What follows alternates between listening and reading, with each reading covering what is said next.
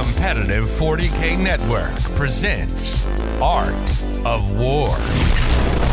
Strategy and tactics, discussions with the best players on the planet. And now your host, Tim Pinney, and the Art of War coaches.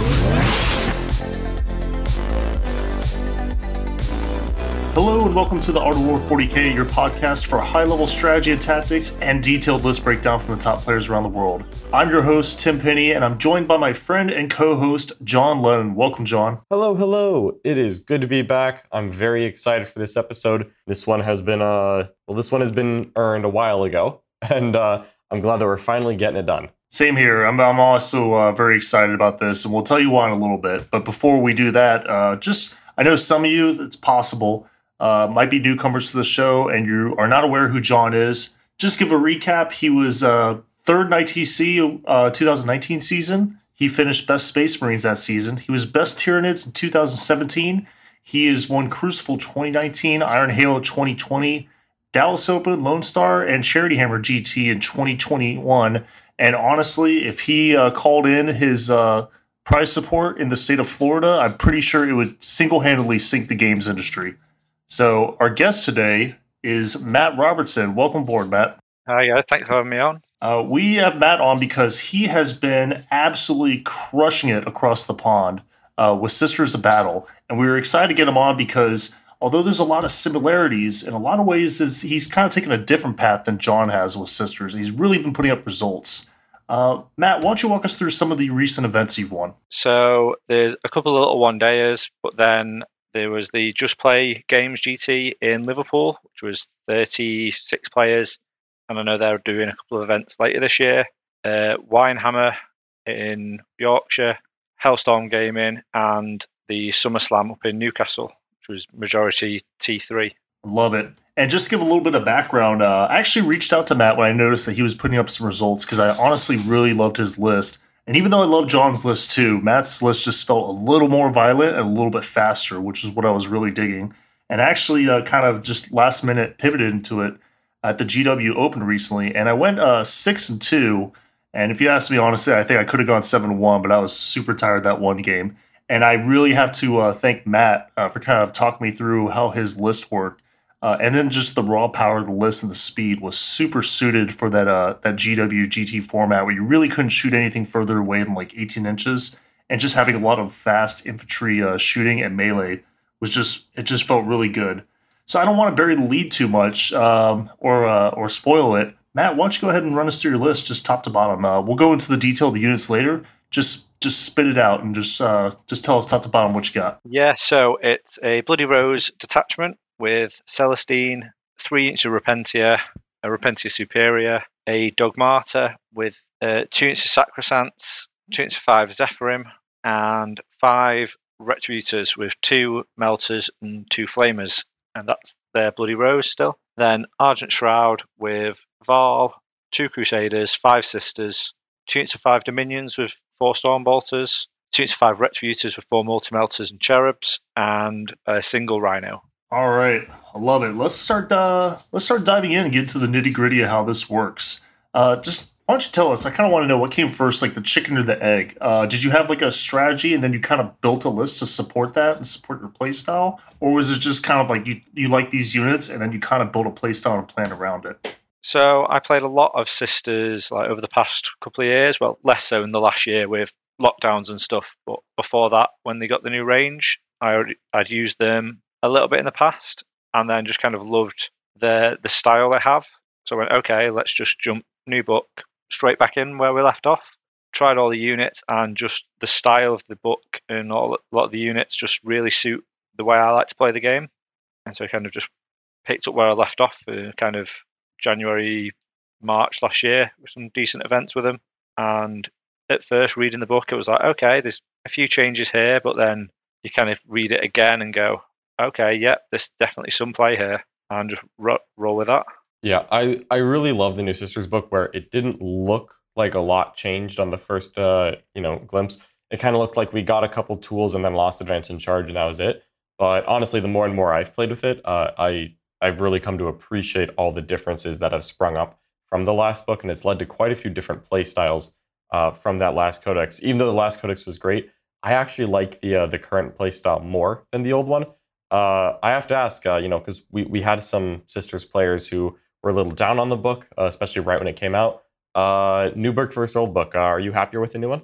Oh yeah, I think all the units that people seem to kind of go, oh, these got nerfed. You go, okay, some of them I think actually got better, and just all the little other options, like even just little things like the being able to make an obsec with a dogmata just gives you so much play, and the little tweaks to strats and things just open up so many more possibilities rather than just the blunt force. Lots of little tech pieces instead.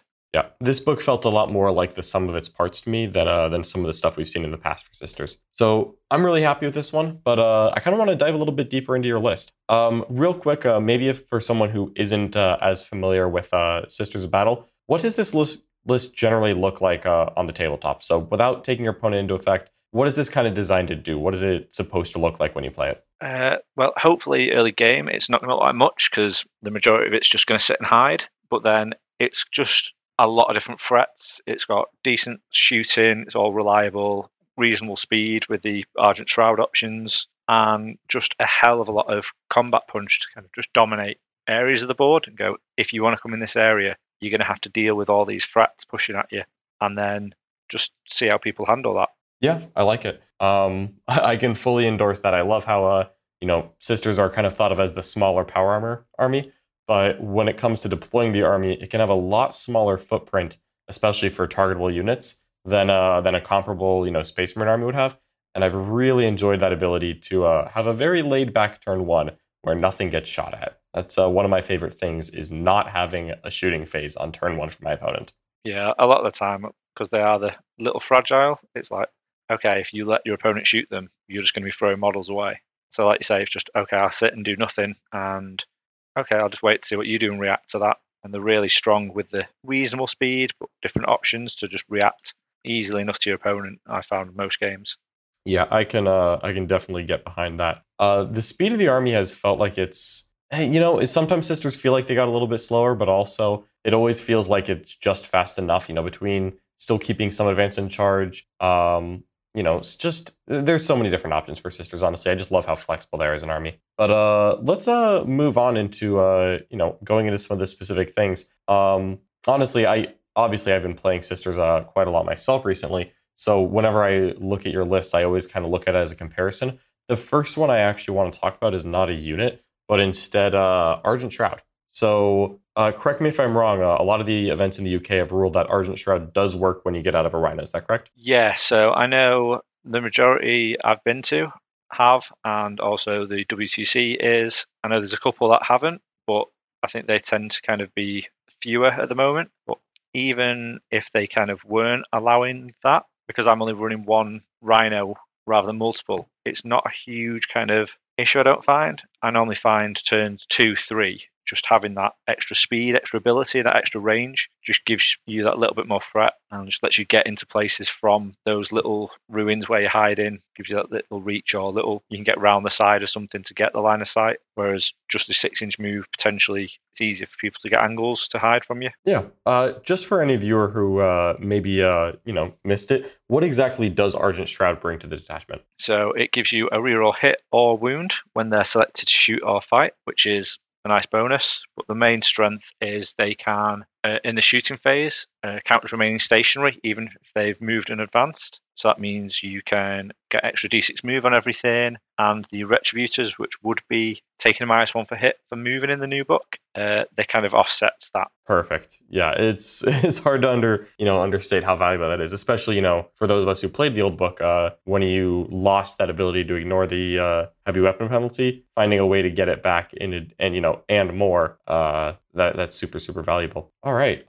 So I guess just moving down the line here. I think so. Looking at your list, you've got Morven Vol, you have Saint Celestine, you've got quite a lot of melee from the Bloody Rose detachment here.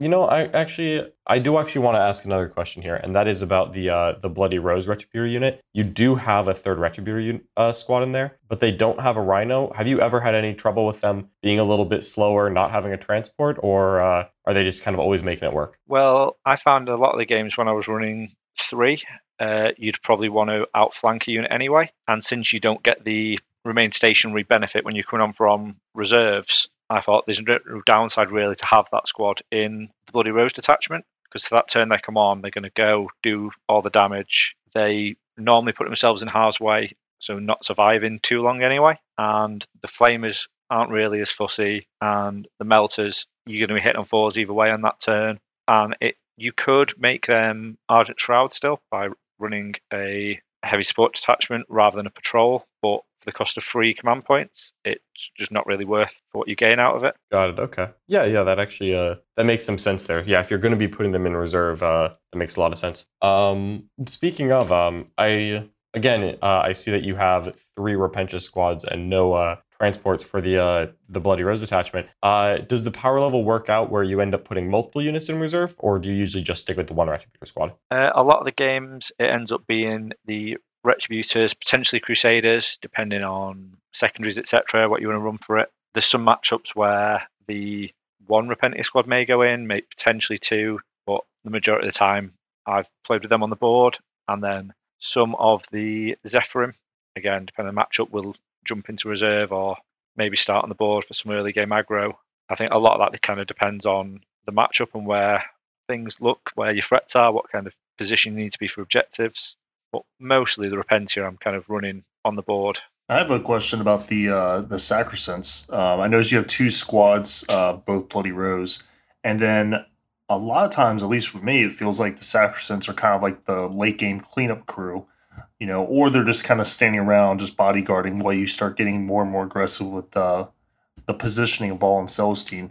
Have you ever considered, or is there a reason you didn't consider putting one of the Sacrosanct units in the Argent Shroud detachment? Because it feels like a lot of times, just especially with fast armies that can do mortal wounds, like great. Well, I don't want to get too much in the matchups, but there are armies out there that can, potentially get angles and kind of peek at you or try to peek behind your ruin and stick mortal wounds on the Sacrosancts. And honestly, that seems like it might be something that's a little bit of a blind spot. Or did you just want the extra melee power of those extra units? This was mainly for just the combat punch, because like you say, mid-game, they can just start running up the board once the key threats have gone. And for the points you pay for them, just over 100 points, they can do a fair chunk of damage. So they've done a lot of work in games over the last month or so, just from mid to late game, mopping up stuff. And a lot of the events where I've played at the moment, it hasn't been with the new Grey Knights, because it was prior to that codex, because I've not played any in the last couple of weeks.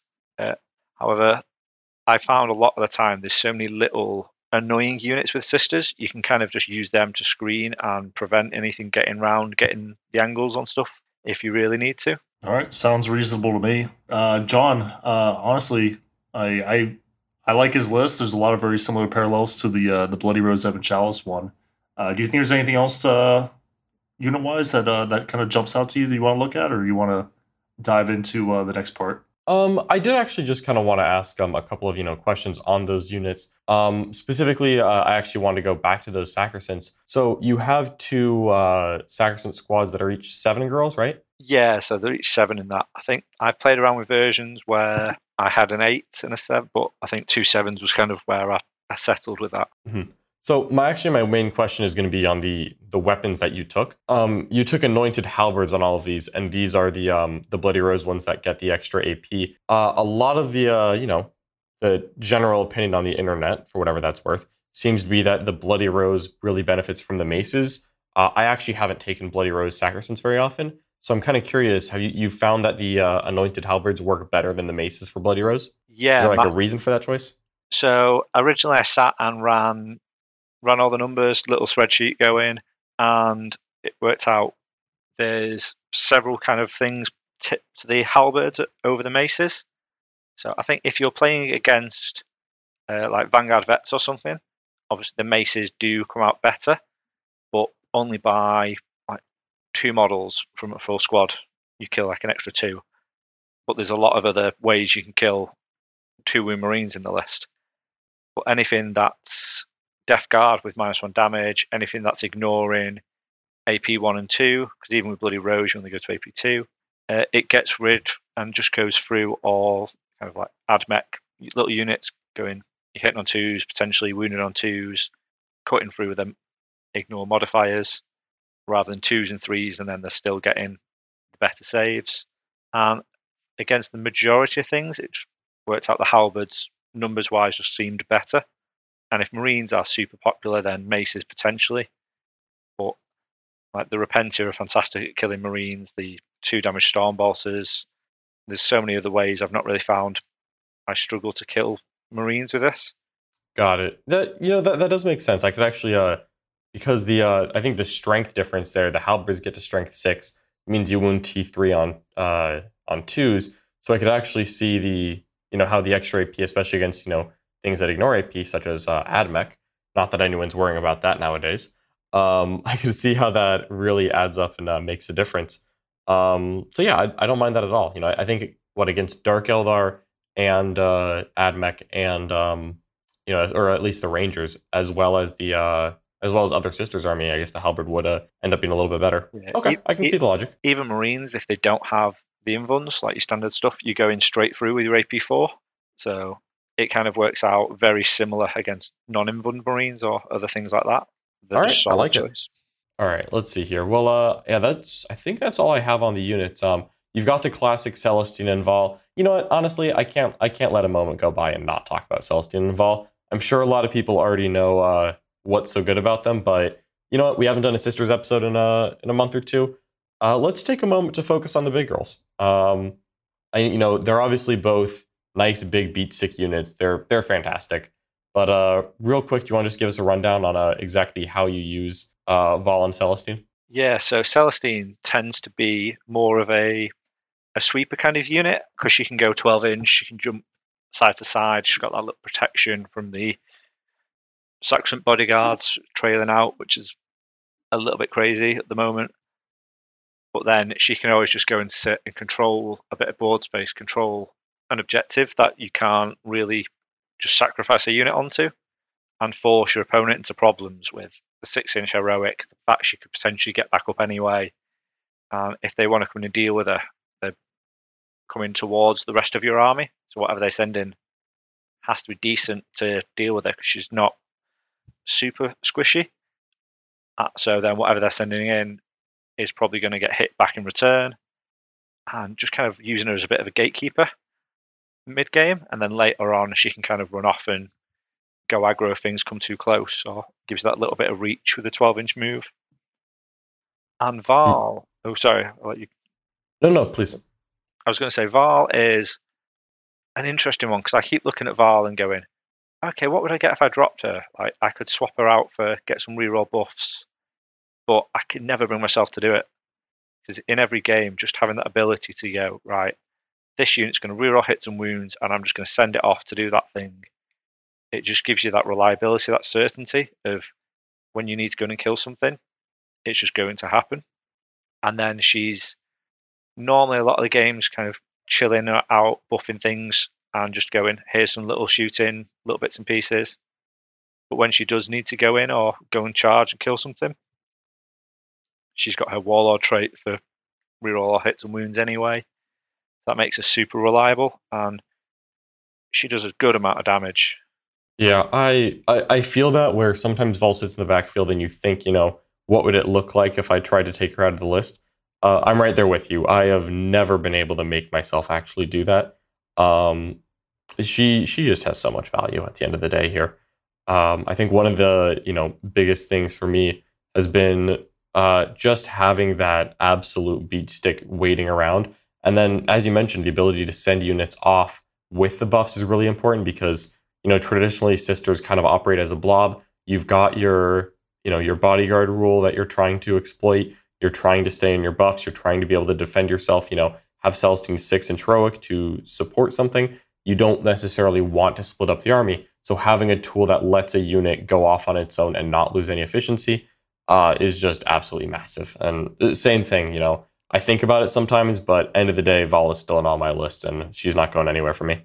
Yeah, I think the main strength I found is you don't need to like stay in that range. It's just that you can do it and then just run off on that unit. Like you say, you don't have to try and keep your Canoness and Palatine up in support. It's just right, they're going to do their thing. Everything else can sit and just chill and wait and react. Doesn't need to go too crazy. Yeah, that's been the best part for sure. All right, well, I kind of want to move on to how you like to play the list on the table a little bit. And I actually want to start off by talking about secondaries. So starting off, I guess, in the list, you kind of have secondaries that you plan on taking every time? Do you have a set plan, or you just, enjoy being flexible? What do you normally find yourself doing? So I think I've one game so far where I haven't taken a Leap of Faith, and that was against a Knight army where there just wasn't enough units to generate Miracle Dice. In I think every other game, maybe one or two others I've taken that secondary, and that's been fantastic. Normally it goes for Engage or Stranglehold because it's super efficient at those. Banners or Rod or Retrieve Victorious Data, it's good at both of those because a lot of the time your opponents don't want to come into you, so you can keep your banners kind of safe that way. And then a lot of times there's good mission ones that they play into really well just by having the board control and the multiple layers of threats on things. Okay, so I'm actually really interested in your take on Leap of Faith. I know you said that you're getting great value out of it. I'm actually a little curious here because if I'm being honest with you, I don't think I've ever taken Leap of Faith in a tournament game. I don't think I've taken it a single time. Yeah. I've tried it in practice games, and the problem I ran into, and maybe you've found a way around it, was that it felt like it kind of forced me to use my Miracle Dice early or at a certain pace. And sometimes I would run into a game where I wasn't doing anything on a given turn and I didn't want to use any Miracle Dice, or maybe I was confident I could do something without Miracle Dice and I had good Miracle Dice showing, so I didn't want to waste them for no reason. And it always felt awkward that I kind of felt like the pace was enforced on me, and I didn't like that aspect of the secondary. Have you ever found that to be the case? Has that not been a problem? What's your take on that? So there's a few kind of little things in the list or in games that you can kind of use to mitigate that a little. So I've got the Beacon of Faith, Wall of Trenton Dogmata, which still needs FAQ in, but I've just been using it on her, not on her or potentially Val. And every turn she sits in the back corner surrounded by all her friends and just advances. So it means in my own turn, I only need to use one dice for something else just to get a point. 2 dice so it's kind of letting me use less Miracle Dice for that. I'm quite aggressive with Repentia, and I don't mind using them to kind of go and hit key threats, especially the 5-man squad. So once your opponent can't ignore them, and then once they kill them, that gives you more Miracle Dice, which you can kind of use just early game to keep the flow going. I do use Miracle Dice like 2s and 3s and etc. They're quite odd things. So there's been times in games where if I've got 20 saves on a little 5-man squad, I'll just fail 4 and then go, okay, I'll choose to fail the next one, just to use a Miracle Dice in different phases. It's been really successful. I've had 1 or 2 games where my opponents have gone, okay, I'm going to try and not engage you in multiple phases to stop me getting the 2 or 3 points in their turn. So rather than shooting, they've just charged and just tried to do damage in that phase. But then as soon as you go, I'll spend 1 command point Overwatch and just throw a random dice in there, and then you do something in the combat phase, it's like, oh, I'm getting 2-3 points anyway. They kind of quickly realise it's not worth trying to fight you only in one phase and get rid of half the damage their army's doing to you. Got it, okay.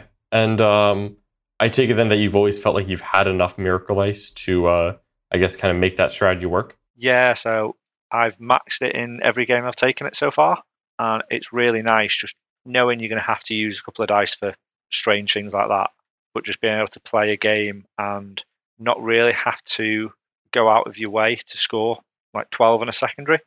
Just be able to play the normal game and go, I'm going to use one for damage here, I'm going to use one for a hit roll there or a charge roll here, and just get points and be rewarded for playing the army the way it wants to be played in general. Okay. All right, I like it. Yeah, I've always, at least on my take, because I'm doing the Ebon Chalice, I've always been discarding a lot of Miracle Dice to make the magic happen, So whenever I have it too, I always find a home for it. But I can totally see where, in your case, since you aren't, you aren't doing that, I can really see how that adds up and gives you enough Miracle Dice to play the secondary. Yeah, so I think with Ebon Chalice, you've got those other uses for those kind of not great Miracle Dice. Whereas with this, it's kind of like, yeah, 2s, 3s, they're not fantastic, but they're definitely going to do something and get point. Mm-hmm. And because it's in the category of No Mercy, No Respite, where the only reasonable one for Sisters is the While We Stand, it just lets me be a lot more aggressive with Val and Celestine as well, without really having to worry about what if they die, they point. You can just go more aggro and put more threats and more pressure on your opponents. Yeah, I can definitely see the appeal of that playstyle. I have felt a little bit tethered sometimes when I've got 15 points in expensive characters that are sitting behind a wall and I want to go punch someone, but I like scoring secondaries. All right. Moving on from your secondaries, I did kind of want to talk to you about the stratagems that you end up using. How many command points does your list start with? So it starts with 8, but in the majority of games that ends up as 7 because a couple of little units are going in reserve. Normally the Bloody Rose, Retributors, I think there's been the odd time it's been 6, but majority of games it starts off with 7. Mm-hmm. Do you find yourself outflanking their Repentia ever, or do you just like having 3 units on the board where they can advance charge and do annoying things? So there's been a couple of games where if it's reasonable indirect or mainly the more diagonal ones where I can come in on the long board edge in towards the corners and catch my opponents out, where I've outflanked our Repentia unit. Mm-hmm. But a lot of the time I like having them on the board just to have that threat and cause problems by being there. Because I normally have a Zephyrim squad in reserve with the Retributors, just for having that little charge threat as well. Yeah, right on. Okay. All right. So as far as your command point expenditure goes, starting with usually 7/6, what stratagems have you found to be the most useful for the New Sisters Codex? Are there any ones that you maybe use more than you thought you would, and you maybe use less than you thought you would as well? Yeah, so I think Blessed Bolts is probably the first obvious go-to, which is the main reason the double Dominion squad's in there. That's the doing the mortal wounds on 6s. And thankfully, the events I've been to have FAQ'd if you roll more than 3 6s, they don't all disappear as well. Because as it stands, it's just you discard 6s and then do a maximum of 6 mortals. Which you know what? I really hope no one ever tries to tell me that all my 6s disappear. I'd be very sad. Yeah, it's one of those where it's like there's an obvious thing that just has been overlooked for some reason. So that's one I'm using most games. Having the option to do Thrice Blessed Hull has been funny against some of the Psycho armies I've played more recently. Just to be able to say to them, yeah, just so you know, if you're within 12 of the Rhino and you fail in, then you're going to take a perils. It just keeps them a little bit honest. I've never actually used it, but just having the ability there has been interesting to see kind of the focus behind their eyes and their logic, trying to work out what's going on. Yeah, I love that. The smokescreen strat is great. -1 on the Rhino, just when you know they've only got a couple of units they can put in and it might just tip it in your favour to survive. And then Holy Trinity that's been one where I've used maybe once or twice. I thought I'd end up using it more, but just a lot of time it's not been really needed, because a lot of time with the Flamer squad coming on from reserve, I have been popping the Cleanse by Fire 2 command points just to go max Flamer hits, and that's been really reliable, just coming on and making sure that little unit is getting hit and doing the damage I need to on it. Repentia, their Fight on Death stratagem, has been probably the best stratagem in the book. It just makes them so much stronger, so many more options for them. And then kind of like Moment of Grace, Divine Intervention, I tend to keep command points sat back to have that as an option. If I need to just leave a character sat somewhere on an objective, it's a nice tool to have. There's so many good stratagems in the Sisters book. Like the Celestine's +1 to hit is used a lot in games. Yeah, I'd say like the majority of the stratagems have been used. Just they're probably the ones that get used multiple times in multiple games. I love the fight. Oh, go ahead. Take it, Tim. Oh, it sound like you were reading my mind. I want to take a little second just to talk about the Fight on Death. And then a lot of people were kind of, again, like we were talking about, we're kind of down in the Sisters book. And honestly, like Repentia, except for the fact that they can't advance charge out of a Rhino anymore, I think Repentia are better than they've ever been. Now with easy access to reroll wounds, and then the fight on death, stuff I used to have to avoid before, like Death Guard, Terminator bricks surrounded covered by the Foul Blight spawn. I just pop +1 attack from the Preacher, reroll wounds, and I just go into them. And then it makes them. I've also found it's been very good, especially because you only have the one Rhino. The GW format, what I did a lot, and let me know if this is something you did as well. I would just bubble wrap my army against more melee lists and the melee matchups with Repentia behind a solid wall. And if they didn't have indirect, they kind of had an unsolvable problem where I was screaming my army with a melee unit that fought on death. And it really between that and then Celestine standing bodyguard on objective, a lot of people had a really hard time with interacting with me. What did you think about that? Did you use it defensively and offensively, or let's talk more about the fight on death strat? So yeah, pretty much as you say there, just the ability to go, I'm going to use my 2 Repentia as the front blocks of my army, and you can kind of interweave Sacrosanct who can intervene. You could have Celestine sat there intervene as well, and just go, if you come in to multiple places here, wherever you fight, I'm going to go fight on death, and then I'm going to go and interrupt somewhere else. And with Repentia being as damaging and as powerful as they are, I find most armies just kind of went, no, I'm not going in to do that, because that's just giving away so many units for not getting the points worth out of it. And then just having the ability, which you never used to go and fight in 2 combats in a turn. Because in the past, I'd find with Repentia, you could go fight somewhere and you'd kill whatever you wanted to, but then your opponent could interrupt and your other Repentia squad wasn't fantastic, because it probably would die. They're not super durable. The ability now to just go, I've got command points sat here, I can fight on death, either means they won't bother interrupting and your Repentia unit lives, or they will just trade.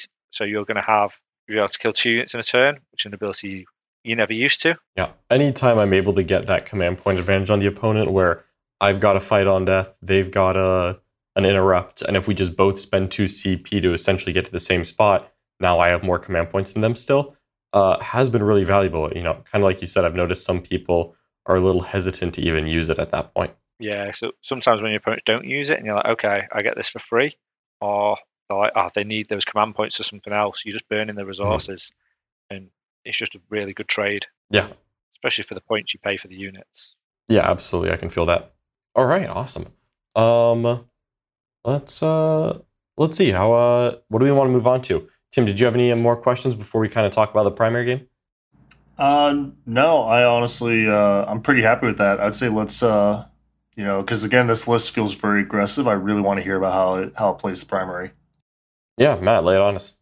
So you'll probably see with most Sisters armies with Celestine, she's quite clutch at playing the primary, because she gives you that option to go set an objective and just be a problem on it.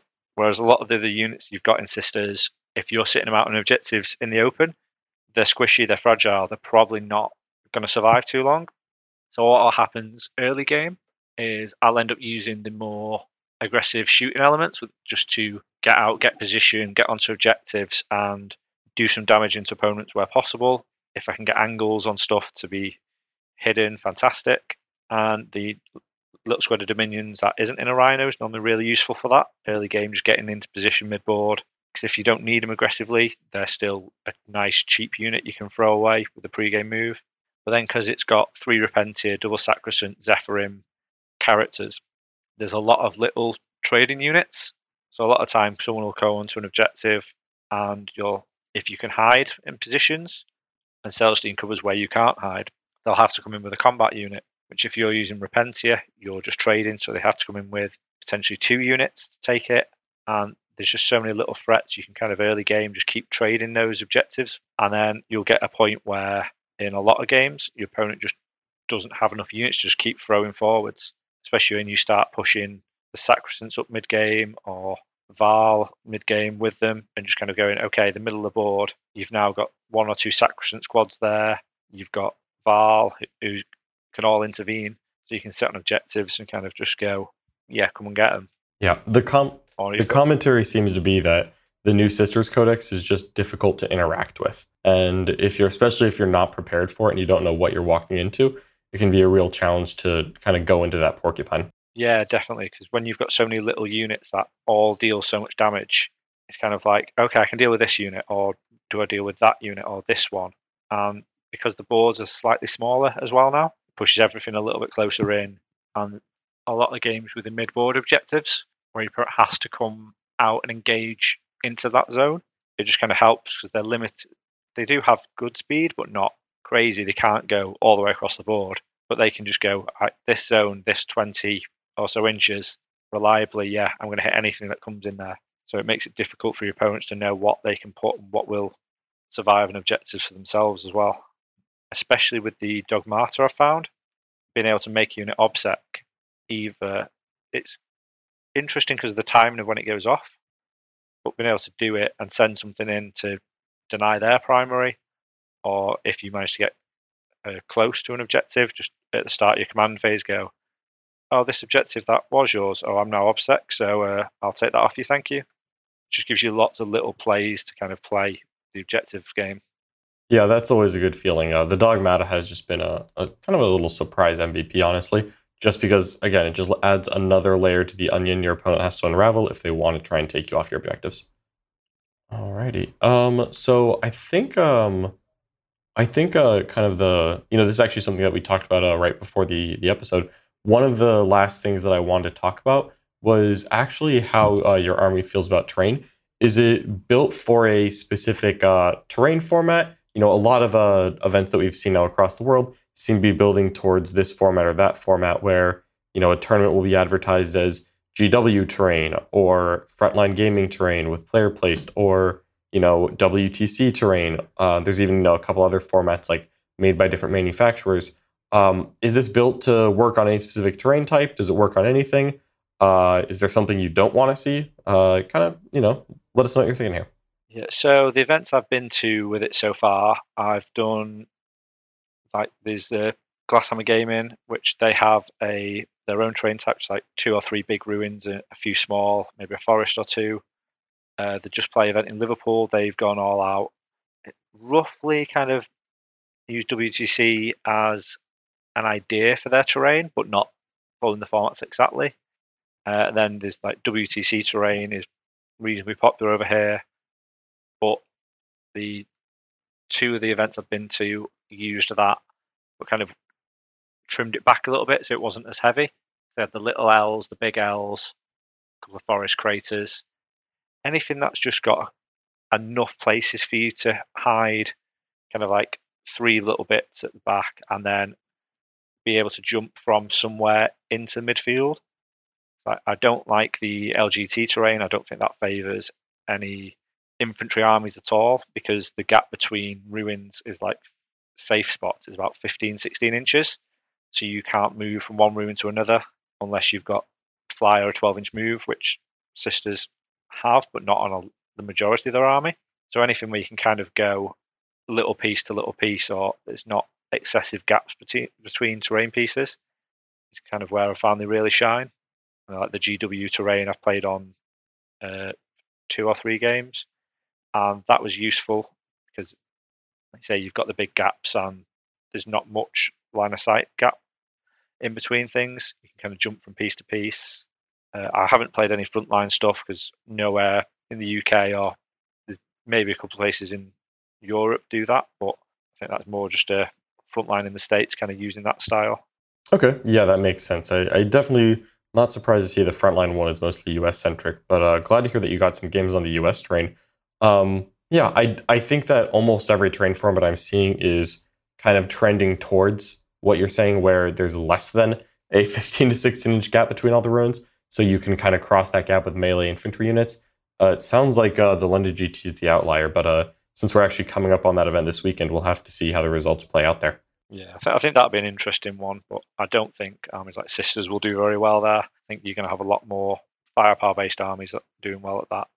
But we did play an event using the same style ruins as LGT, because one of the guys had loaned a lot of the terrain off the event there, but they kind of went with 2 boards worth of the old style LGT stuff into 1 board. So it had a couple of extra big ruins, and played all the small ones as counting as 5-inch, so they're actually obscuring. So a lot of the other terrain is small, so it doesn't, which that's another big factor. Right on. Okay. Tim, did you have any other questions before we wrap this up and go to part 2? No, I was just going to thank Matt for joining us, and then ask Matt. I know you're associated with some clubs over there. Is there anything you want to plug before we wrap this up? Yes.